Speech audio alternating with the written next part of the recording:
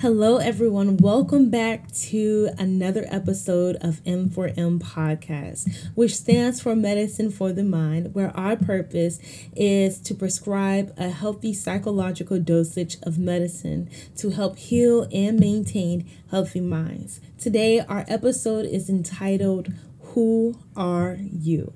We are going to dive into this and we're going to speak about identity. And let's just go ahead and get straight into it.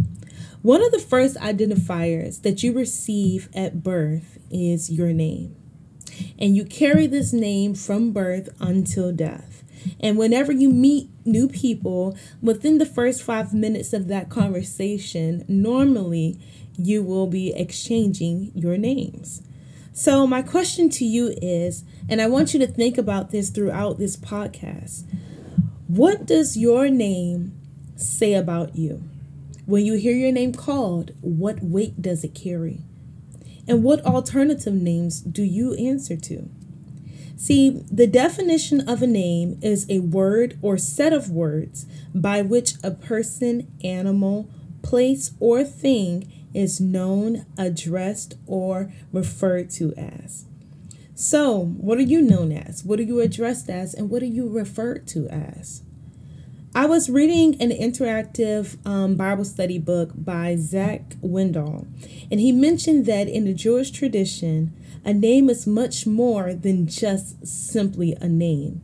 They believe that a name transforms a person's identity. So, identity, it is a major aspect in everyone's life. But being able to identify yourself and actually live freely within, knowing who you are, that is so phenomenal. And it's like a blessing to be able to do that. I was reading again an author by the name of John Schmidt. He wrote in his book that a person's self-concept consists of countless perceptions incorporated into a unique understanding of oneself and surrounding world. And I actually had an English professor 2 years ago that spoke about identity. And he defined identity as your perspective and other people's perspective of you actually mashed together to create this massive identity. So it looks like from the author, John Schmidt, and my English professor, it looks like they're saying that identity is basically your perspective and someone else's perspective of you pushed together, right? To make your identity. So I did more reading and studying and research, and it's crazy because my classes that I'm actually taking now, we're actually speaking about identity. It's crazy how that just went right with this podcast. But from reading, doing studying, research, and my own personal experiences, my identity is formed from my beliefs, my culture, society, family, and life experiences. All of those facets come together and they create the meaning behind my name. It is who I am. So I like to dig deep and I like to find the origin of things, because then everything else that comes from that origin, it makes sense. So with me, I like to find where things derive from so that we can see why things operate the way they operate now. So I will say this. I was reading the Bible in Genesis, and it's in the first chapter. On the 6th day of creation of this earth, God created humans in his image and said it was very good. And I just want to put emphasis, he said humans were very good. Now, when God created the light and he separated the day from the night and the heavens from the earth, when he did all that and he finished each day, he said it was good. And then, they said that was day 1 and it was good. That was day 2. So once he finished the creation, he would say, he would say it was good. But something struck to me, because when he finished creating humans, he said it was very good. So I thought that was cool.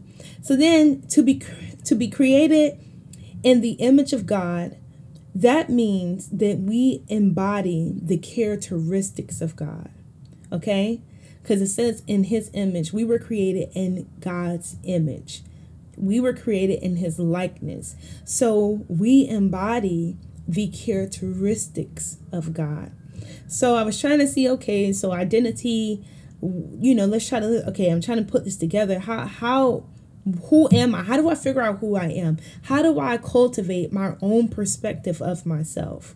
So simple as this: to know you is to know God, right? So within each of us, so some of the characteristics I picked up from God is love. So God has love, so it's in me too. So love and strength and endurance and compassion, willpower, and the list just goes on. But these characteristics, they all make up the foundation of your identity. And I just want to sit right there for a second. Those characteristics make up the foundation of your identity. Just imagine if you were stripped from every position that you hold, if you were stripped from every title that you hold, like as mother, sister, just anything anyone can identify you as, and you were back to being a newborn baby. Where does your foundation of identity lie? What do you identify as when you are just a baby? You just came out the womb. That's our foundation. That's how far back we have to go to find this origin of our identity. And it takes us right back to when God created us in his image, right? He created us in his image. Our creation, where our creation started, the origin, that's where the origin is of our identity. It's in God's image. So his characteristics makes up who we are. Okay, so we see the books I've read and the lectures by other professors. They led me to the same definition of the identity, which is your perspective and other people's perspectives of you. But what they did not mention is the origin of your perspective, right? So they say, and I'm going to go back to their definitions, because they say that it's your perspective of yourself and other people's perspectives of you that combines to make this identity. But where does my perspective of me start?